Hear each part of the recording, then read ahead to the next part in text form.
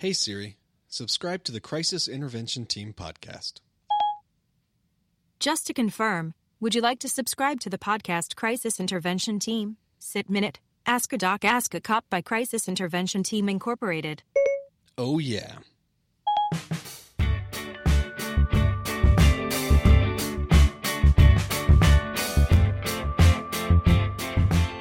Hey everybody, welcome back. It's me, Matt Tinney, and Niels Rosenberg. I think my intro That was kind of sweet. scared Yeah, you. that did. I was trying to do my radio voice for you. So, as always, I'm going to answer some questions that get sent in. Sure, to us. that's great. I like If you that guys we're have any getting questions, I know it's nice. If you guys have questions, please send them to ask@ghostcit.org. The first one is Jason P. from Minnesota. What happens... I'm going to try to... Wait, that's not right. What happens if you take medication for an illness that you do not have? Well, that's a good question. So Guess that's a kinda lot of vague, things too. can happen. I mean, First one, depending death. on what you're taking, it could be illegal what you're doing. If you're That taking, is true. I guess you're I should taking give a... amphetamines, Yeah, I should give a disclaimer on that. If you are taking any of the scheduled narcotics, like opiates of any kind, and you're carrying that around and not in a prescription bottle to you, and are on law enforcement side, that is a felony. Yeah. So if you're stopped with that, just FYI, you could go to jail for that. Sorry, Niels. It's not mine. I'm carrying it from my mom. Because I took this as a medical question, but that is true. What happens if you take medications for an illness that you don't have? There could be legal, criminal stuff on that end. Yeah. So how does that work? If you stop somebody and they had a whole bunch of OxyContin, and they say, "Oh, it's my brother's," is there anything you can actually do? They go to jail. You arrest them for possession. Really? It's the same thing. They have to. It has to be in there. What if it's a bottle that's like their mom's name? You wouldn't arrest them, Yeah, would you? you would. No, you would. Yes, you can. Would you It's really? a felony. So wait, That's I pick like- up my prescriptions for my elderly mom. I'm on the Okay. way home. You pull me over. You're like, Okay. those aren't yours. That's not in your pocket. That is Okay. in like a sealed bag from Okay. the pharmacist. You have like medication. That's But if a I little take them different. out to look, maybe just take But one. you still have it. That's like saying like, so you pull me over. I have a bag of meth. It's not mine. It's my brother's. Believe me, this is my mother's meth. No. But you're we let saying the courts any reasonable decide. cop would arrest on that? Like, Yes, you've it's a stopped- felony. Wow, I had no idea. But you got to realize it's not Okay. like you pull someone over and it's a full bottle. That's a brand new label on it. Things like that you would get from a pharmacy. Yeah. That it's not how it is. It's But like how would you faded even know labels. it's illegal? What if they said, "Oh, those are just sugar pills"? You have to test them. But you can detain somebody as you test it? Yeah, Wow. How long does it take to test it? a couple minutes maybe. You crush one up, you put it in a tester kit and break it. You guys have those in your cars? Yeah, I had no idea. yeah. I'll stop carrying around all those opiates. You probably should. In fact, I'm gonna stop this podcast. Should I stop let me see your selling them hands. to people, Let me too? see your hands. Like, people just come up to me. I've been making. It's where I get all my Such a lunch great money business. Oh, wow. I had no idea. That's Yeah. a little scary. from. Okay. But how often are you carrying around narcotics in your Never. pocket? Oh, never. Yeah, Yeah, that's never. why. People just don't do that. Huh. Interesting. I I mean, mean, you- people carry it around if it's prescribed to them. Right. But you're saying they have to have... What if they take their Ativan or Right. Xanax and they put it in one of those little carrying cases? Right. That's where it gets tricky. And so what do you do? I mean, if you believe the person, you can try to get a hold of their doctor or a pharmacy that has it and see. Wow. If not, You arrest Grandma. yeah, grandma's going to jail. No. Yeah, You she guys can really meet new do that? people. She can- There's a difference. she I can mean, meet come new on. people? She's looking for some friends. She's doing outreach. She could learn a new knitting skill over there. Who knows what? Wow, okay. It's situational. Should I dependent. warn my patients that I prescribe these things to? Actually, yes, you probably should. Wow. Always Like- keep the prescription nearby. Yeah, hey, I know that this is, if it's every 4 hours or something, I wouldn't put one in your pocket and just leave. If you're going somewhere, make sure you always have a prescription with you or the Wow. printout from the pharmacy. Wow. I Okay. would. Do you often prescribe to criminals? Then they probably shouldn't come in contact with law enforcement. It's not like we're like, "Hi, Grandma, how are you? Let's do a pat down. What's this I see?" It doesn't happen. Yeah. You stop someone for some previous criminal behavior.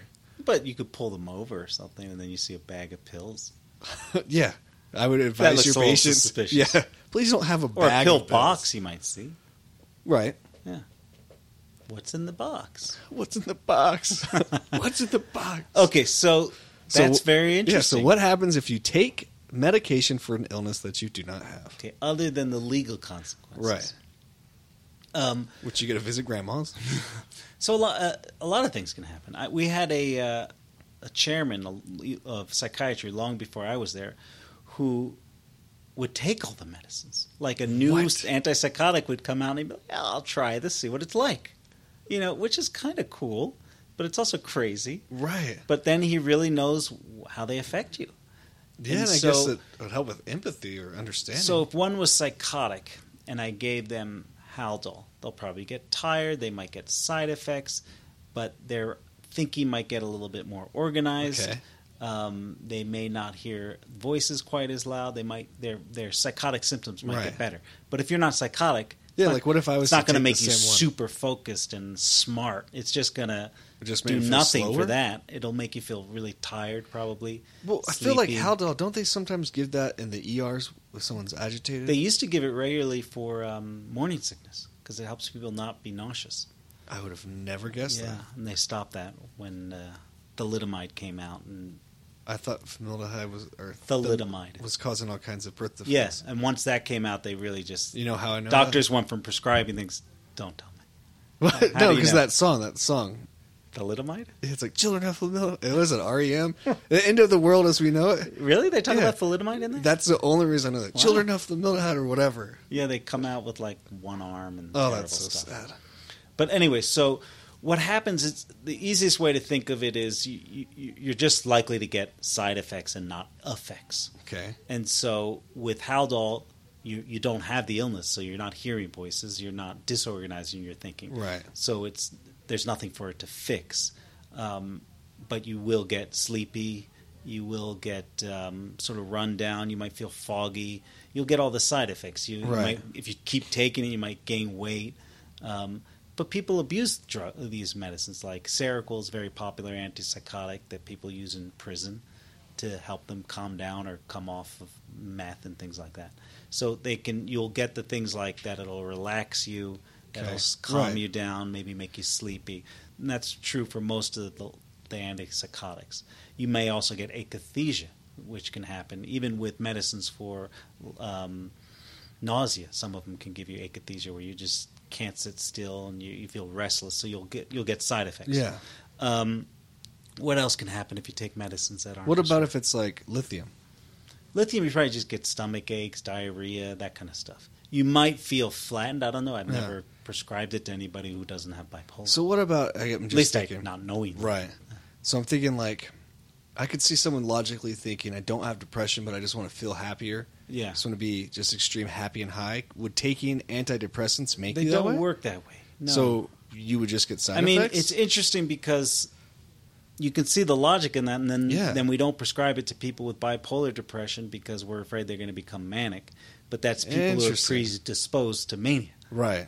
So, no, I think the average person isn't going to feel better on... Like, if your mood's already a 7 out of 10, and that's just how you live your life, it's not going to make you higher. And if it... I honestly, I don't think those experiments have been done, and I've never experimented on, you're happy? You want to be even happier? Try this. Try this.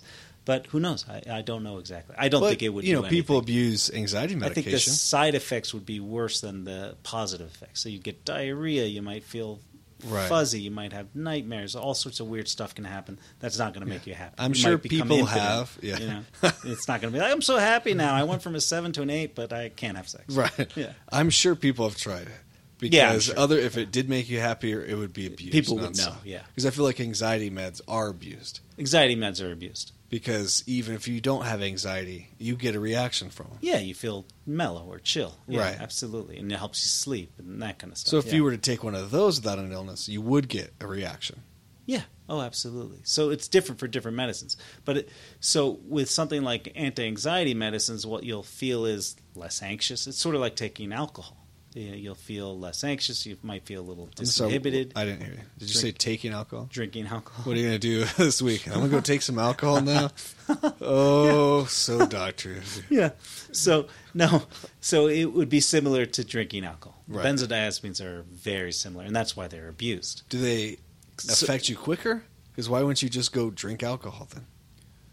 I think they're not as kind of brutal and they're a little more specific for anxiety. So when I mean brutal, like if you take a bunch of Xanax, you're going to probably just get really, really tired. So you get relax, and you sort of pass out because you're tired. You take a lot to kill yourself. Right. But with alcohol, it's just sort of more brutal. You can get the vomiting, the nausea, the hangovers, the really bad discoordination. But you get more euphoria with alcohol too. So you don't get as much with benzodiazepines. Would you recommend people just, if there's medication laying around, like, let's just take it and see what happens? Gosh, when I did a rural rotation in our great state of New Mexico, I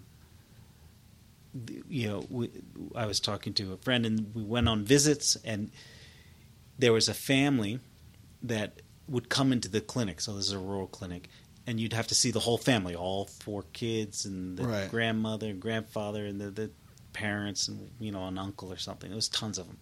And this pharmacologist was awesome. He would take lots of time with each one and think about all their medicines and medical complications and side effects and everything. And then he'd give them the prescription, and then we did home visits, and it turned out that they would just dump all their medicines in a bowl and kind of pick at them randomly. Really? Yeah. And that's what people so don't take sad. medicines like they're supposed to. Yeah, I guess there's just... Yeah.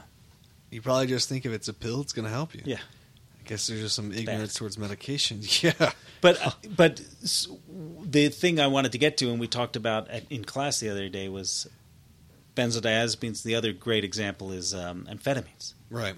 So stimulants. So people take stimulants, they abuse stimulants quite a lot, especially students or people who need to stay awake. They don't make you super smart or super well focused. They just make you not sleepy. Right. Unless you have some ADHD symptoms, and then they'll make you better focused and all that kind of stuff. Will it also increase your energy? Yeah, it could. So if you have ADHD, it'll help you focus and increase your energy. Well, actually, it'll sort of harness and diminish some of that energy. So you don't have that constant go, as if driven by an internal motor. It can sort of slow that down. Interesting. That's what's called the paradoxical effect, which other people won't get. Yeah, I was asking Niels if that was a diagnostic thing. Like, you think of ADHD, take these meds and let me know what your reactions are. Yeah. Well, because you were saying if you have ADHD, it helps you. Yeah. Because that was one of the things that was brought up as a person saying, I was prescribed this, but I didn't have ADHD. All it did was help me focus. And study and pass chemistry. And you're like, well, I'm not diagnosing you, but, if you take that medication and it helps you. That was an awkward conversation. Yeah, but I mean, that kind of goes back to the stigma of mental illness. It's like, people don't want to be labeled, and the moment you're on medications, you're officially that illness. Yeah. No, it's sad. It's sad. But it was a strange one. But, I just took it and it helped me focus. We're like, well, yeah, that's I was much more organized. Yeah. Talk all the time. Yeah, it's funny. So we have another question. We have two more for this episode. We have one from Patrick from California. Patrick P. Are law enforcement officers required to carry a gun? I mean, I'll what do answer you that. think? I think in this country, probably most law enforcement officers are required to carry a gun, is my guess. What are they required by, you think? Probably by their department. Yeah, because I was going to say, when I got this one, I definitely did not research this one. Okay. But... Yeah, we didn't research any of these questions, which maybe we should. But you were sworn in, and you're given the authority to make arrest. Mm-hmm. But there's no state statute, at least here, or anywhere I can think of, that says you must carry a firearm. Probably all the state statutes say is that you're allowed to use deadly force. Right. And that's it. Yeah. The assumption is that means you carry a firearm. Yeah, there's state statute for, liability on law enforcement and different, like running code, like lights sirens and breaking the speed limit. There's got to be state statutes that says you're allowed to carry a gun. I wonder. I mean, probably, but see, in this state, sued now. Well, no, law saying you can in New Mexico, we don't have gun control. Yeah, so it doesn't. So in other states, some states it probably does. Guarantee there's probably like non-open carried laws. The only one that's allowed to have guns in places is law enforcement. Yeah, that would make sense. But required to, like, the moment you take this oath, you always have to have a gun. I don't think that's the law. But if there were any officer here that said, show me the law that I have to carry a gun, I'm not carrying one, they'd be fired. Right, because I was going to say what you said, which departments require it. Yeah. There's certain equipment standards that departments give you. So they say in order to be a police officer, or police officers while on duty must carry X, Y, and Z. Yeah. Like handcuffs. Yeah. You know, you must always have a set of handcuffs and your firearm and an extra firearm magazine. These are requirements for you to work or you get in trouble. So that's what's normally That's out there. department. Interesting. Because there's some departments that you have the arrest authority, but you can't carry a gun. Really? Can you think of any time that might happen? The only place I can think of is... Oh, you mean animal control? No. England? No, here in the United States I'm talking. Not animal control. Not England. Well, animal control's not They sworn. can't arrest. Right. At least here. Some states they can. There's a police department where you're allowed Not to- here. In the United States? Yeah. It's quite a few. Really? A lot of sheriff's departments. Really? They don't Because they carry work guns? in the jail. So Oh, you start that's off, right. you Okay. get sworn That was in. sort of a trick Yeah. question. So you have arrest authority, but you start off in the jail. But you don't carry a firearm while you're working with in custody like That's that. interesting. And so you do your time there, and then you work when you go to the streets. You have a requirement to carry a firearm. Okay. So I mean, Interesting. it's interesting. We've had different people, I know, struggle with the idea of carrying a gun, Yeah, of or course. having a gun all the time and in their house and things Yeah. like that. Because everyone thinks, and I know here it's a big gun culture in New Mexico. It Yeah. is a whole state, and Yeah. other states are the same way. Texas. But not every officer is a big gun nut. They're not all Yeah. loving their guns. And some of them are like, well, yeah, I like to pet it. I look at it. I name it. I'm like, howdy there, little lady. But, you know, not all of us love guns. Yeah. We just don't. So some officers, it's like, oh, it's just a tool for the work, for the job. That's how they look at it. It's Yeah. a tool. Most you know. officers have guns and carry guns off duty, and at least here. It seems that way. Yeah. But not all. No, not all. It's- Definitely not all. So, I mean, and I think that has been a struggle. I remember in my academy class, there was an officer, well, I guess a cadet at the time, that did not want a gun. He asked to leave at the academy. Okay. He asked if, when he became an officer, if he could leave at the substation. And I think, you know, he just didn't trust guns around his children or his family. Yeah, Just yeah, didn't yeah. want it. Eventually, he decided this wasn't the job for him after he became an officer. Okay. And that could have been part of him. Yeah, yeah. I don't know. Interesting. But I would think if you are interested in becoming a law enforcement officer, think about, you will probably the majority of your time have to have a firearm on you. Yeah. So if that's something you're not comfortable with, like you're scared of firearms, you don't feel safe around them, or them in your home, it may not be your career choice that you should choose. No, I remember a good friend of mine from psychiatry residency. She was in the Air Force. And when she started, they're like, you have to be willing to kill somebody. Oh, yeah. And she's like, oh, and it took her aback, and she thought about it, and she's like, yeah, if I have to, and for the country and for defense, I will do it. I guess that's true, because if you went into the military, even if it as a doctor, at any point, Yeah, you if we need soldiers, yeah. if they need you to go to war, they're going to pull whoever. I mean, Yeah. that's probably very unlikely. unlikely, on but that, it's the mindset of it. Yeah. Yeah.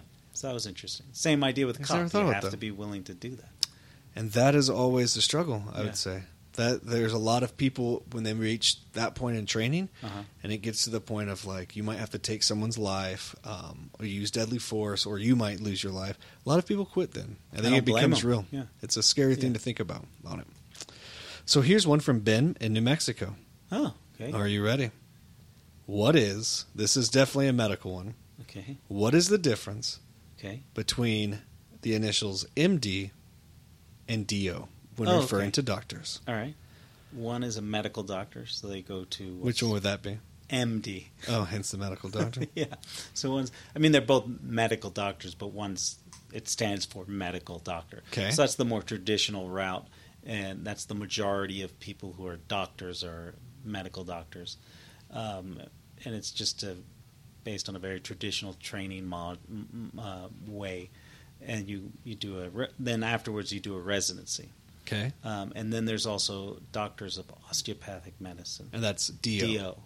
And so How about quickly, in case someone's listening, if they're like, oh, well, I hear doctors of mental health have a PhD. What is that too? that's a psychologist. Okay. So that's not medical? That's not medical. Okay. That they get generally 6 years of training after college. They have to write a long dissertation, defend their dissertation, which is just a long paper. They usually have to do some research. Some of them are clinical psychologists, so they don't have to do as much of that. And there are a few states that allow them to prescribe, and they have to take extra Right. training for that. But I believe they have a limited amount of medicines they can use, and they have to be under the supervision of Right. a medical doctor. But having that, just in case you guys are listening, doesn't mean that you even practice mental health care. It could be you're just that you do research. Oh, if you have too. a PhD, Right. if you So, get I mean, a you could look PhD at in that. history or education or Right. anything. You So could just be a aware of doctor. it. It's not necessarily saying it's counseling type things Yeah. or mental health. It could be research, and it could be a professor, so to say, in something. Yeah, and that someone could say, I'm Dr. So-and-so, Right. and unless you know they're an MD or a DO, they could be a doctor of, astrophysics Yeah. or ants or biophysics or, absolutely. Sorry to get you sidetracked, but I figured someone might be like, well, I hear this is a doctor. Yeah, So DO. so those are doctors, and psychologists are doctors, PhDs usually, who are in the mental health field. So DO, I believe it's also 4-year training after college, but they just have a slightly different focus. I think it's a little bit more clinical, and I don't know that much about it, and I think it's a lot more based on the musculoskeletal system, which is a good thing. We don't get that much in medical school. Like we don't What learn is why. that? So, What do you mean by that? like what people would think of chiropractic, Okay. that kind of stuff. But they learn all the basics of medicine too, as far as I know. And then the big chunk of all of our training, people who are practicing doctors in this modern society have to do a residency, which lasts at least 3 years. And so Mostly DO longer. has to do the same. Yeah. The same type So of residency? let's say I graduated medical school and someone down the street graduated as a DO from osteopathic school.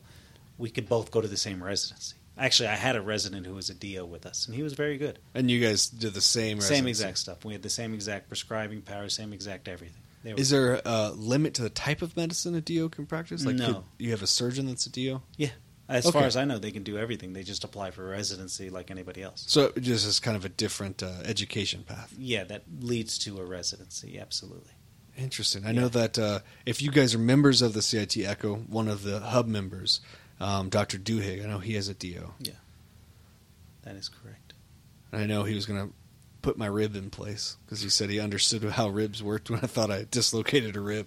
Did you really? Yeah. Do you not remember that? Because Did he- you're like, I'm not going to help you. That's I'm your exactly how I friend, said it. And I won't. Did you he? did this to he yourself. relocate your rib? He wanted me to wait until like over a certain period. That's like when I'm pretty sure I fractured my rib. It was out for a while. When you fell on your bike? Yeah. Yeah, that sucks. When you say like, when you fell on your bike, Little makes it tricycle? sound that's what it sounds like. Oh, you fell on your little bicycle. Huh? Oh, you know what I give my But children? isn't that what happened? Yeah, I give my children Band-Aids for that. That's interesting. You're just whining about your ribs. Well, that's a good question. Yeah. Yeah, and I think that kind of, at least in law enforcement, it seems to come up a lot. Really? Yeah, at least they ask me. I think I remember people, the first time I saw Dio. I'm like, well, yeah, what is that? And I'd already been to medical school. I was like, well, what Who is going this on here? dude right here? What is that? I will have to say that. And there's that- just so many acronyms Yeah. that I don't know. There's That's what I was DOD, gonna ask Doctor you. of Oriental, DOM is Doctor of Oriental Medicine, which is kind of cool. Can they practice the same medicine No. or no? No, that's like acupuncture and herbal Okay. stuff. Because I feel like what you just said, like there's tons of acronyms. Yeah, there's And so even many. like if there's an MD, it's like an MD and then 80 other acronyms behind There are their not name. that many prescribing acronyms. There's DO, MD. I think in some states, psychologists, so PhDs Okay. and PsyDs. Some nurses, so nurse PA? practitioner. Yeah, nurse practitioner was this NP. And then sometimes I think they're CNP, like certified Well, what's a nurse PA? Because I thought that. physician's assistant. They can prescribe. Okay. And I think that's Well, what's it. the difference? I always thought that was the same thing as a nurse practitioner. No, they're different. One went to nursing school, and one went to physician's assistant school. Oh, Yeah. that goes my ignorance on Yeah. that. I honestly thought that was the exact same thing. Like we had PAs in our medical school. So we would take classes, and every now and then they would sit in on some of the classes. So our training was 4 years of medical school. I think theirs was like 2 years. Okay. And then they kind of start into their own residency right after that. And then they're on their own under the supervision of a doctor. Wow. So they basically, like one of the best doctors I ever had was a PA. Yeah. So she, managed all my medical conditions, and then if she had questions or she had to occasionally staff my case or all of her cases with one of the attendings there. What do you think is growing in career fields, a PA or a doctor? I don't know right now. I think they both are. I don't know. I always feel like it seems like it comes and goes. You always hear this, like, we're lacking nurses, or we're lacking this, or we're lacking that. I think right now they're lacking everything. I guess that's true. But Do you think nurses the is a idea big of going to school is changing? Do you think like this generation just doesn't want to go to school? Is that why we're lacking these positions? I don't know. I don't know the reason. I expect you to know everything, Niels. I think I doubt it. I doubt this generation doesn't want to do school any more than other people. I mean, women go to graduate school more than men. And I think there are now more women graduating medical school and residency than men. So I don't know if that doesn't really answer your question. It's just kind of interesting. I don't know. I don't know the answer. Sorry. I don't know if it's a supply or demand. I mean, there could be just a bigger demand and they're still churning out the same amount of doctors. No, I guess that's... Because it's not like medical schools open up every day. So, right. But the population just keeps going up and up. Right. So, I don't know. So it's a good time to be in your position as a doctor? I mean, being a doctor is also nice because you could, as a cop, you have to retire. And then you retire, the next day you're a citizen just like everybody else. Right. With a doctor... Oh, once you're done, no, you are a citizen, Niels. I will remind you of that. No, but you're always a doctor. Even if you let all your things lapse and you're not really practicing, you're still, if you read up on things, you still know all that crap. But so you can do almost everything you used to do before, except for maybe prescribe. But as a cop, you can't do almost everything. Citizen's arrest. Yeah, you come in. Is citizen's arrest? That's a good question we should put in there. Is that a real thing? Does that exist? I would need to do research. In Let's this state, it write does that not. down. We're gonna Citizen's arrest. Is it real? Is it real? If you let your license lapse because you retired, and let's say you did it for 10 years, and you're like, you know what? I miss it. I want to come back. Can you just do that? Or well, you'd do have to go through reapply. school? I think you'd have to you'd have to reapply. You'd have to explain your absence. I think you'd probably have to take an exam depending on which specialty you're in. You'd have to get somebody to insure you. Would that be difficult, you think? It might be. I mean, I don't know. But it happens. People do stop and come back. Right. Or switch professions, yeah. But I think you'd have to get board certified. And whatever that specialty is, you'd have to get certified in it. If you retired and moved to some, I don't know, small camping town somewhere. Camping town? I don't know. Where everybody camps? Like a small mountain town. Okay. That's what I have in my mind. Okay. So is that where you want to retire to? No. But you're in a small mountain town, like a hiking, fishing type town. Like Durango? Yes. Okay. And, all of a sudden people are like, oh, I need help. Can you prescribe medicine forever? Or you have to be No, you have licensed? You have to have a controlled substance license. Even if it's not a controlled substance, like some kind of penicillin. I think you need a national prescriber's number, identification number. I don't really know the answer to that. I think you have to have a license. Yeah. So I was just thinking because my wife's watching some show and it's like some little mountain town. and there's just some guy that's like, oh, he's a retired doctor and he writes scripts. And I was like, can you just do that? I think if he's got a valid, up-to-date medical license. Right. And, TV shows and movies never lie. They never steer you wrong. Like if I didn't care about insurance and getting sued, if I didn't want to have a subspecialty board, if I didn't want to prescribe any narcotics, as long as I have a medical license, I think I'd be okay to prescribe medicine, yeah. Wow. Except for those controlled substances. Right. Yeah. It's interesting. I never thought about that. I just want you to know, when I retire and you retire, I'm still going to try to arrest you. Just so you know. Like, remember when you told me I couldn't do this? It's happening. Chasing you around. And I'll give you Haldol injections as you're arresting You're like, me. oh, yeah, look what I can prescribe for you. Oh, God. It's going to be on. Well, thank you guys for listening. If you guys are enjoying this, please send us some questions at ask@gocit.org. And please share this podcast out with any of people you think might enjoy it. And if you guys have the time, please rate us on iTunes and leave us a comment. It really helps us. As you guys know, we do this voluntarily.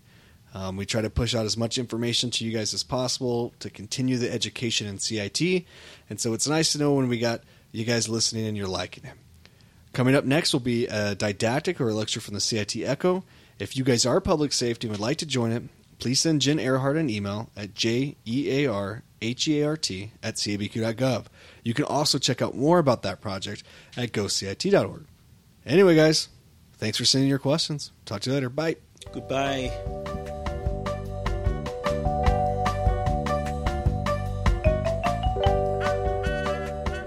There we go. So we're going to go over the refocus section of the Pure model when it comes to just de-escalation and communication. Do you want to kind of recap what we went over? Yeah, so pausing and unite. Pause really is just about, we also teach this to people in the medical field. Obviously, safety is first for everybody, cops and people in medical. Always try to get as much collateral information as you can before you go into a situation. You guys are aware of that. The really big thing about pause is just taking that split second or two to catch your breath, ground yourself, be aware of your own emotions, because it's your emotions that derail any kind of negotiation or interactions. Other people are going to have their reactions. They might fly off the handle, but it's really about how you react much more than what they do. And then uniting is trying your best to get on the same page as somebody. So active listening is an obvious way to do that. This says no surprises, and what that means is just telegraph as much as you possibly can. And I know cops do that very well. Even if you're arresting somebody, I'm going to have to put the cuffs on you. You're going to have to sit in the back. Tell them what they're going to expect. You're going to go to the jail. This is what's going to happen. It just puts people at ease, and it's very respectful.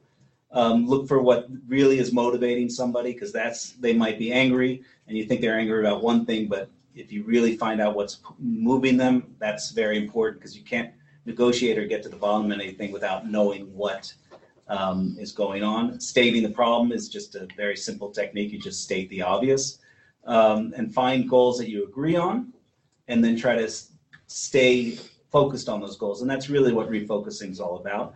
And then setting boundaries around yourself, which is hopefully self-explanatory. Not literally. So we're going to go over refocusing. If I can get this to work. How about this button? This button. How about that one? That is an example of actual refocusing. Those are two cats, foreground and background. And so you really can change the whole nature of an interaction by changing your focus on what you're looking at. Okay. So when it comes down to things, some of the stuff that's difficult is we have the tendency to get into arguments. And if you're truly trying to negotiate with somebody, we as law enforcement and any kind of helping profession, I would say, kind of have the ultimate control or say over things. So sometimes it's easier to build that rapport with somebody and convince them or get better cooperation if we can find a shared goal on it. Deflecting it and using it, your empathy and active listening and showing compassion goes a long way with this kind of stuff.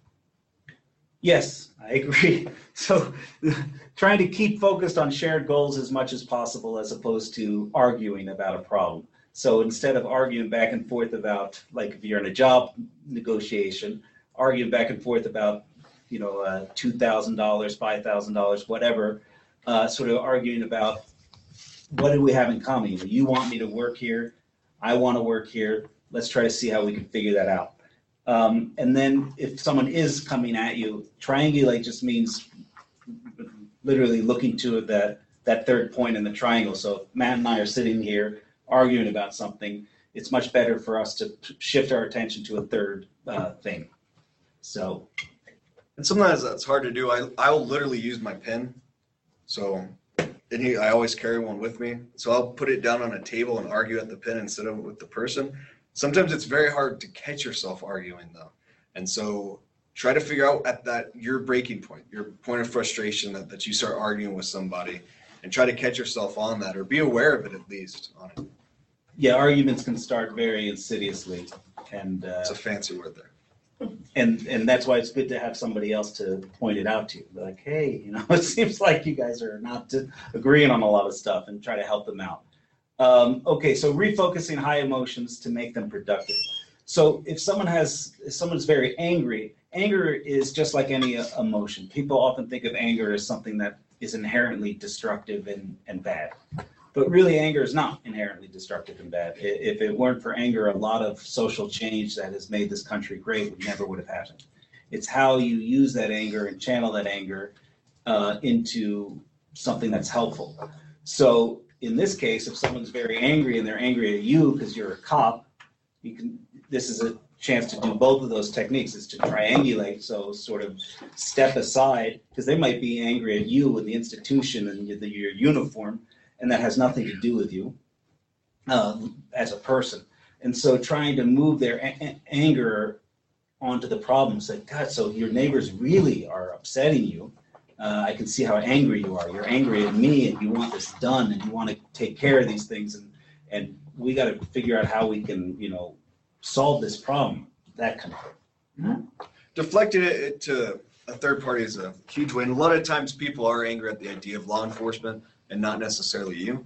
And sometimes that's hard to agree with somebody, like, yeah, I hate cops too. And I'm not saying for you to say that, but you can say it does suck, that I have to enforce the law all the time. Yeah. Yeah, it does suck that every time I meet someone, I do have to make a decision if they go to jail or not. You can say that. You can agree to it. Or one thing that's happening a lot now that we hear a lot of complaints about is how long it takes when police calls for service. And that's something everyone could agree with. You're like, yeah, it sucks. We don't have enough cops. I feel the burden too. I'm always pressured on this kind of stuff. And you just agree and kind of defer to that one point together. And that is working who's at the VA, somebody at the VA. A lot of people, patients are not thrilled with the VA, and they'll go on and tell you about it, and then they'll start to get angry at you as a representative of the VA. But one way to deal with that is to say, I work at the VA too, and it can be very difficult. And, we're here, you and me, in this room together. Let's make the best of our time. So you can say, APD is not perfect, but it's you and I are here, and let's see what we can do. So what do you guys think the most common emotion felt by someone that we respond to is? I know if it's Dorian, it's probably love. TJ Camacho, LTPD. Yeah, TJ? I'm going to go ahead and say probably depression, if not anger. Depression and anger? That could be.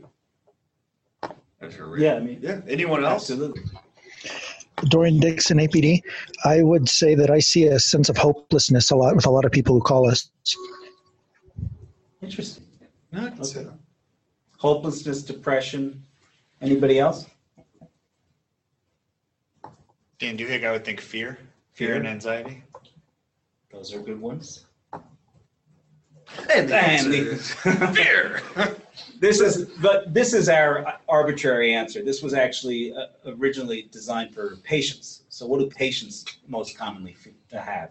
And that's fear. So if you go to a hospital, that's the most common emotion you're going to be feeling as a patient. And we just assumed it was true for callers, but perhaps it is not. I think it all depends on how you, your definition of fear, I guess. Because I would say hopelessness and being afraid to me are kind of the same thing. I guess that's true. They can go together. I don't think if anyone's calling for law enforcement services because they're having a great day, it's a huge red flag for us. Something else is going on. We're like, they're about to murder everybody. No one's like, hey, we're having a great day. Come visit us. Free cupcakes. It doesn't happen. I'm just telling you, it doesn't. This is yours. Yeah, no, I have nothing else. Okay, so I don't know if you guys get these kind of questions, or comments, I should say. Someone says to you on a call, no one cares, you don't care. Or they say about a friend of yours, that person was terrible. They didn't care, they didn't help at all.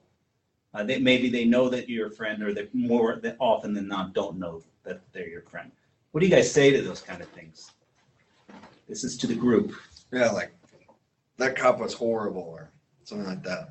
Let's do the first one. No one cares, you don't care. Dorian Dixon from APD. One counter I've had to that one is I point out to them that me coming out there to help them shows that I care. Oh, I like that. That's a good one. Yeah. Lawrence Savage with APD. One thing that I think works is instead of telling someone that you care, show your concern or tell them you're concerned. It's a lot easier for somebody to believe that you're concerned than it is that you care. I think care is, it's hard to believe that somebody that doesn't know you or hasn't known you can care about you, but you can show concern. And especially if you go there and you look and see what kind of position they're in, why they're down, why they called, you can always express concern. And I think it's easier for them to believe that. Yeah, that's great. Anybody else on the network or otherwise?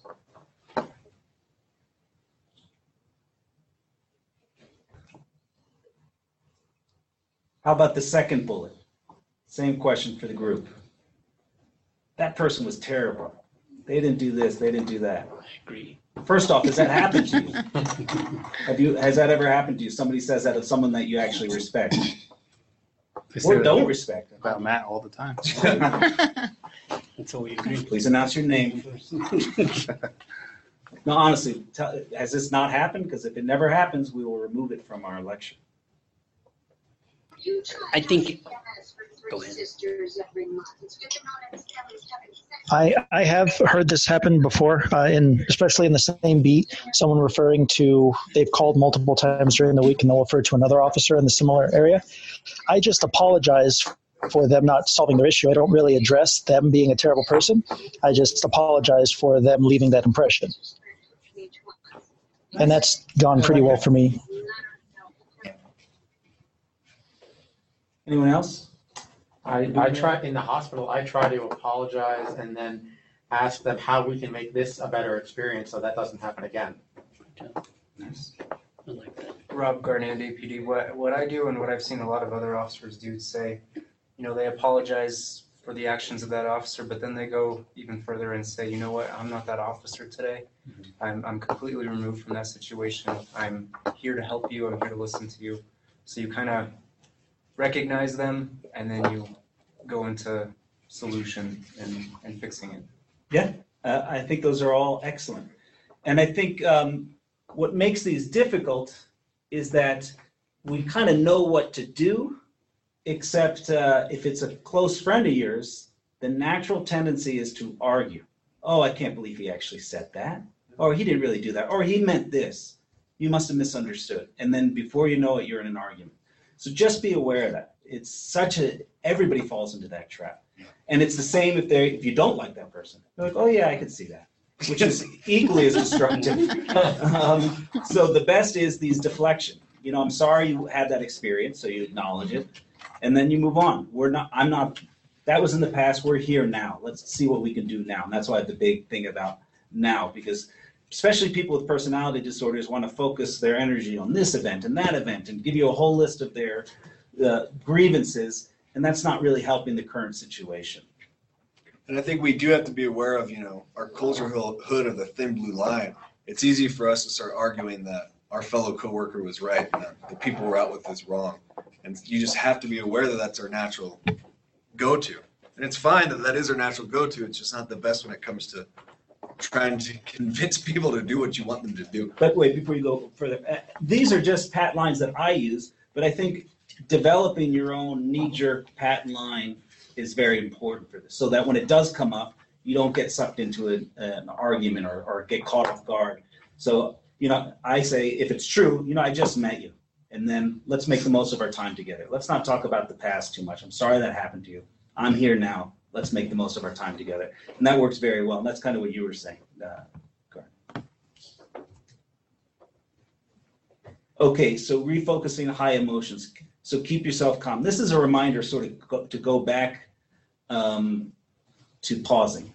So that remember, it's your emotions, not theirs, that derail things. So we constantly talk about, taking their anger and refocusing it on someone else, or diverting it, or triangulating, whatever language you want to use, which are very important, but it's really your own emotions that are going to screw things up. And just keep that in the forefront of your mind, because that's where emotions go wrong, because you so rarely as a human being, or I shouldn't talk about you, so rarely as a human being check in with your own emotions and say, am I reacting this way because I'm so angry?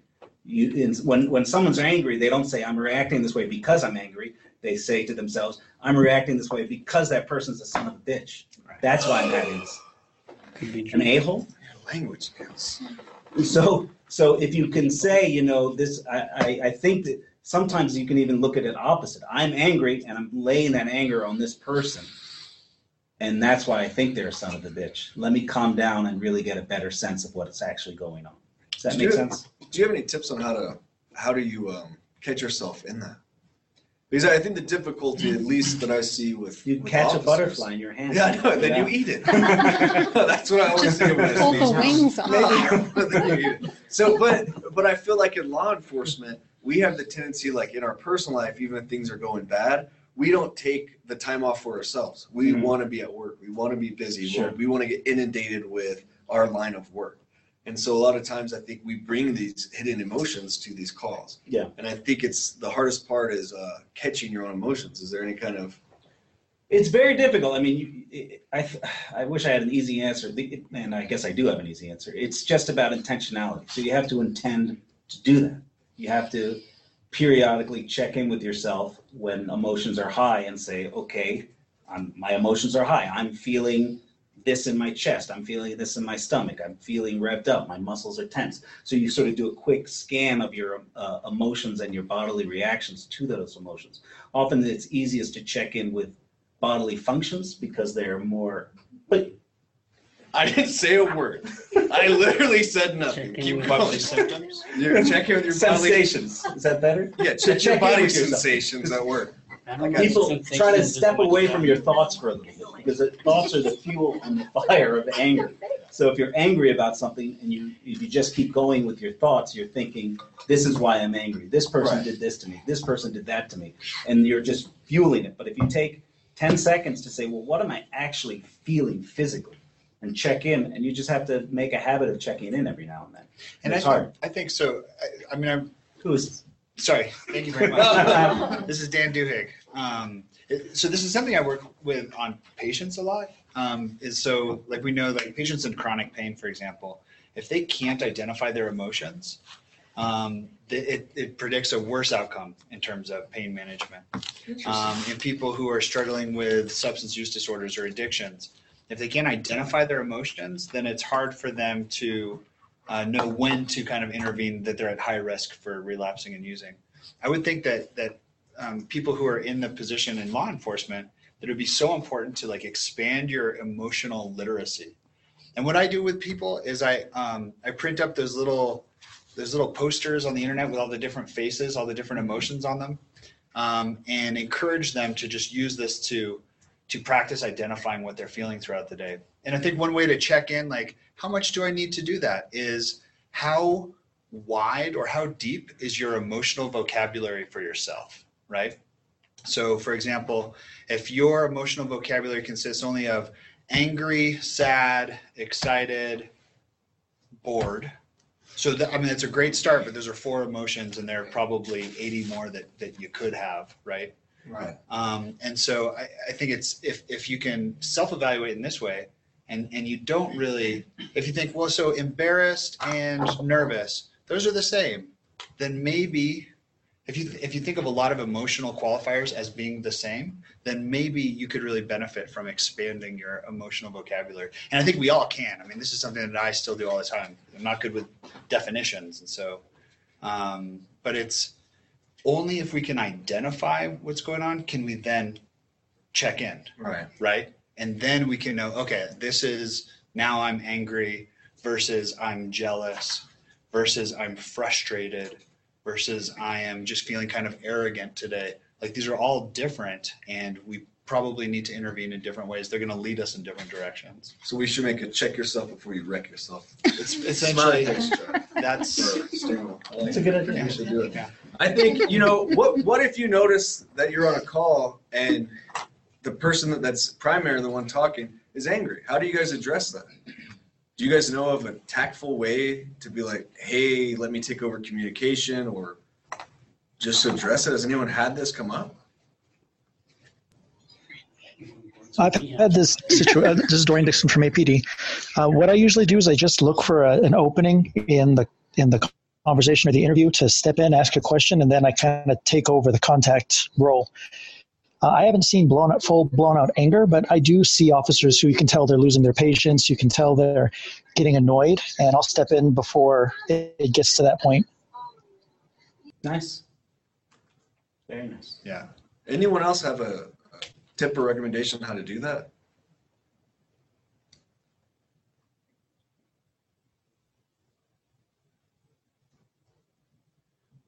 I know I have difficulty, and I always say this, and everyone knows me for this now, but with elderly folks. Matt hates elderly. I don't hate them. I have a difficulty when it comes, I try to argue their delusions as not being, like they should know better, and that's bad.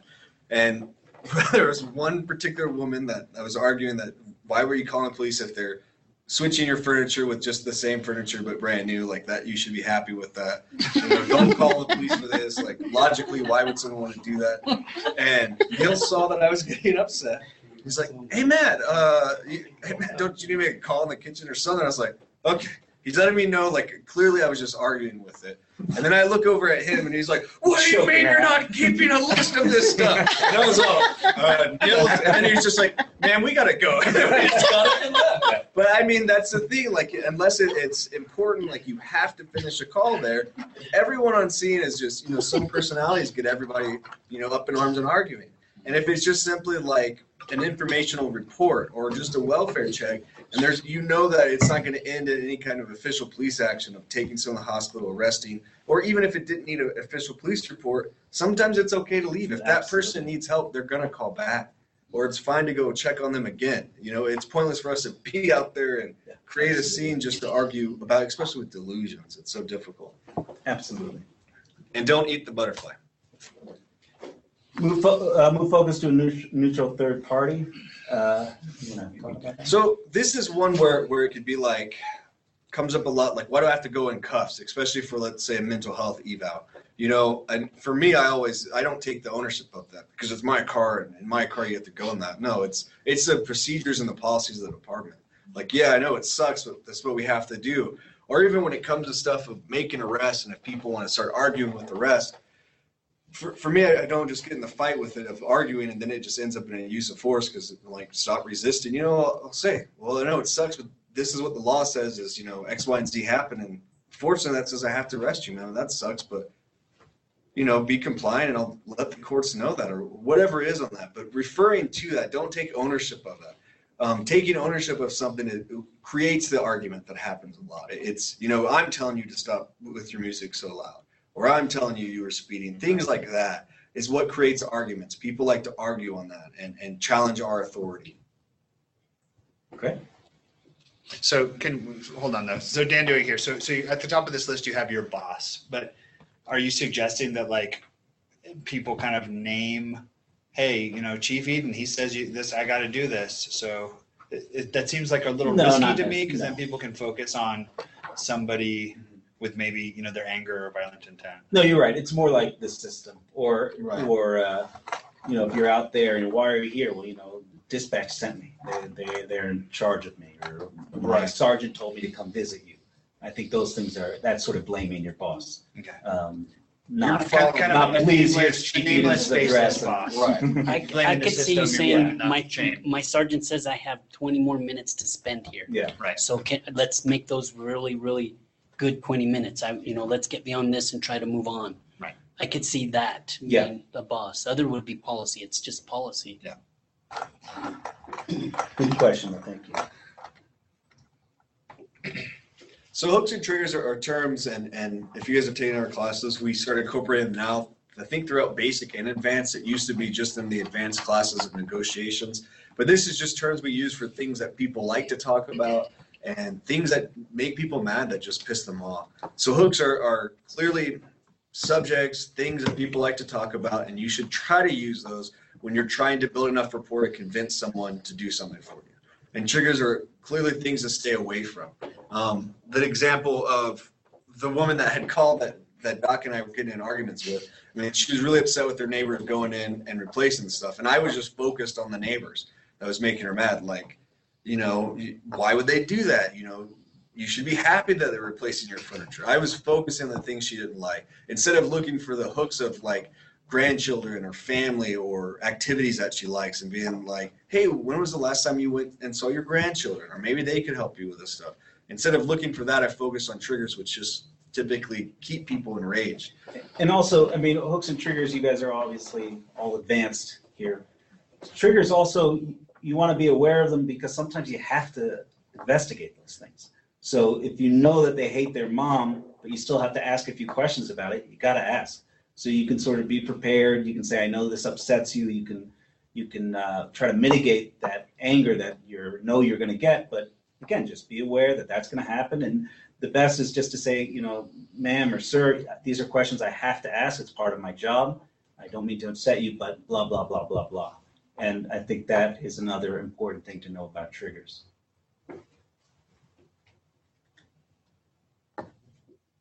Okay. So this is just one other thing. So we teach refocus a lot, and we teach this to the medical students also. And one thing that starts to happen is that it can start to feel futile. Like, okay, well, let's refocus back on the problem. And you do that for a second, and then you derail, and you go back to the problem. You're like going around and around in circles, especially with people who are psychotic or who are very headstrong. And so you try all the other techniques, and you just feel like you're going around in circles. And these are just a few tips on how to deal with that. And so one is stating the problem, which is a good thing at any point. But now the problem is, I feel like we're going in circles. I feel like this is becoming futile. You know, this is what we agreed to. Let's try to work out something positive instead of just going around in circles, and reset up the parameters of the discussion of what is possible and what's not possible. And if you're just trying to establish rapport and it's just going around in circles, just try to change the subject completely. And this is something that you do quite well. No, I do well. I have difficulty sometimes following someone's logic sometimes, or I'm very much a person that likes to argue to try to figure out people's points of views. And if I'm getting to that point, or we're just not getting anywhere, it's a subject I don't feel comfortable talking about, I will literally just change the subject. And whenever it comes to negotiations, I always use ice cream, or I'll change like a food, like, hey, what's your favorite ice cream? And it throws people off, but it helps me reset to what tactic I'm going to use, or communication skills. And it helps me kind of refocus everybody that's there on the scene too, to be like, what's going on, you know, we're trying to take it. But I think staying the problem is one of the things we get out of. We get sucked into conversations and arguments and justifications with people. And sometimes we have to stop and be like, well, remember, the reason I'm out here is because your music's too loud. Not about the car burglaries or the neighborhood teenagers that are constantly running around, whatever it is on that, which people just constantly get us into. Sometimes we do have to just bring it back to that. And that's sort of like taking a timeout or a pause in the middle of the conversation. This is going nowhere. Let's talk about ice cream. And that actually works in a lot of contexts. It works in marital problems and couples therapy. One of the things they teach is, if you're having fights is like, okay, let's just take a break for 20 minutes, agree not to talk about this, and take a walk, come back, and it does wonders. And you can do that in a sort of micro setting in the middle of a negotiation, like what Matt is discussing. And hooks and triggers are just the same thing. It's if you're in an endless loop, move towards the hooks and try to talk about something useful. And that's it. And then educate is the last one, and we'll go over that sometime in the future.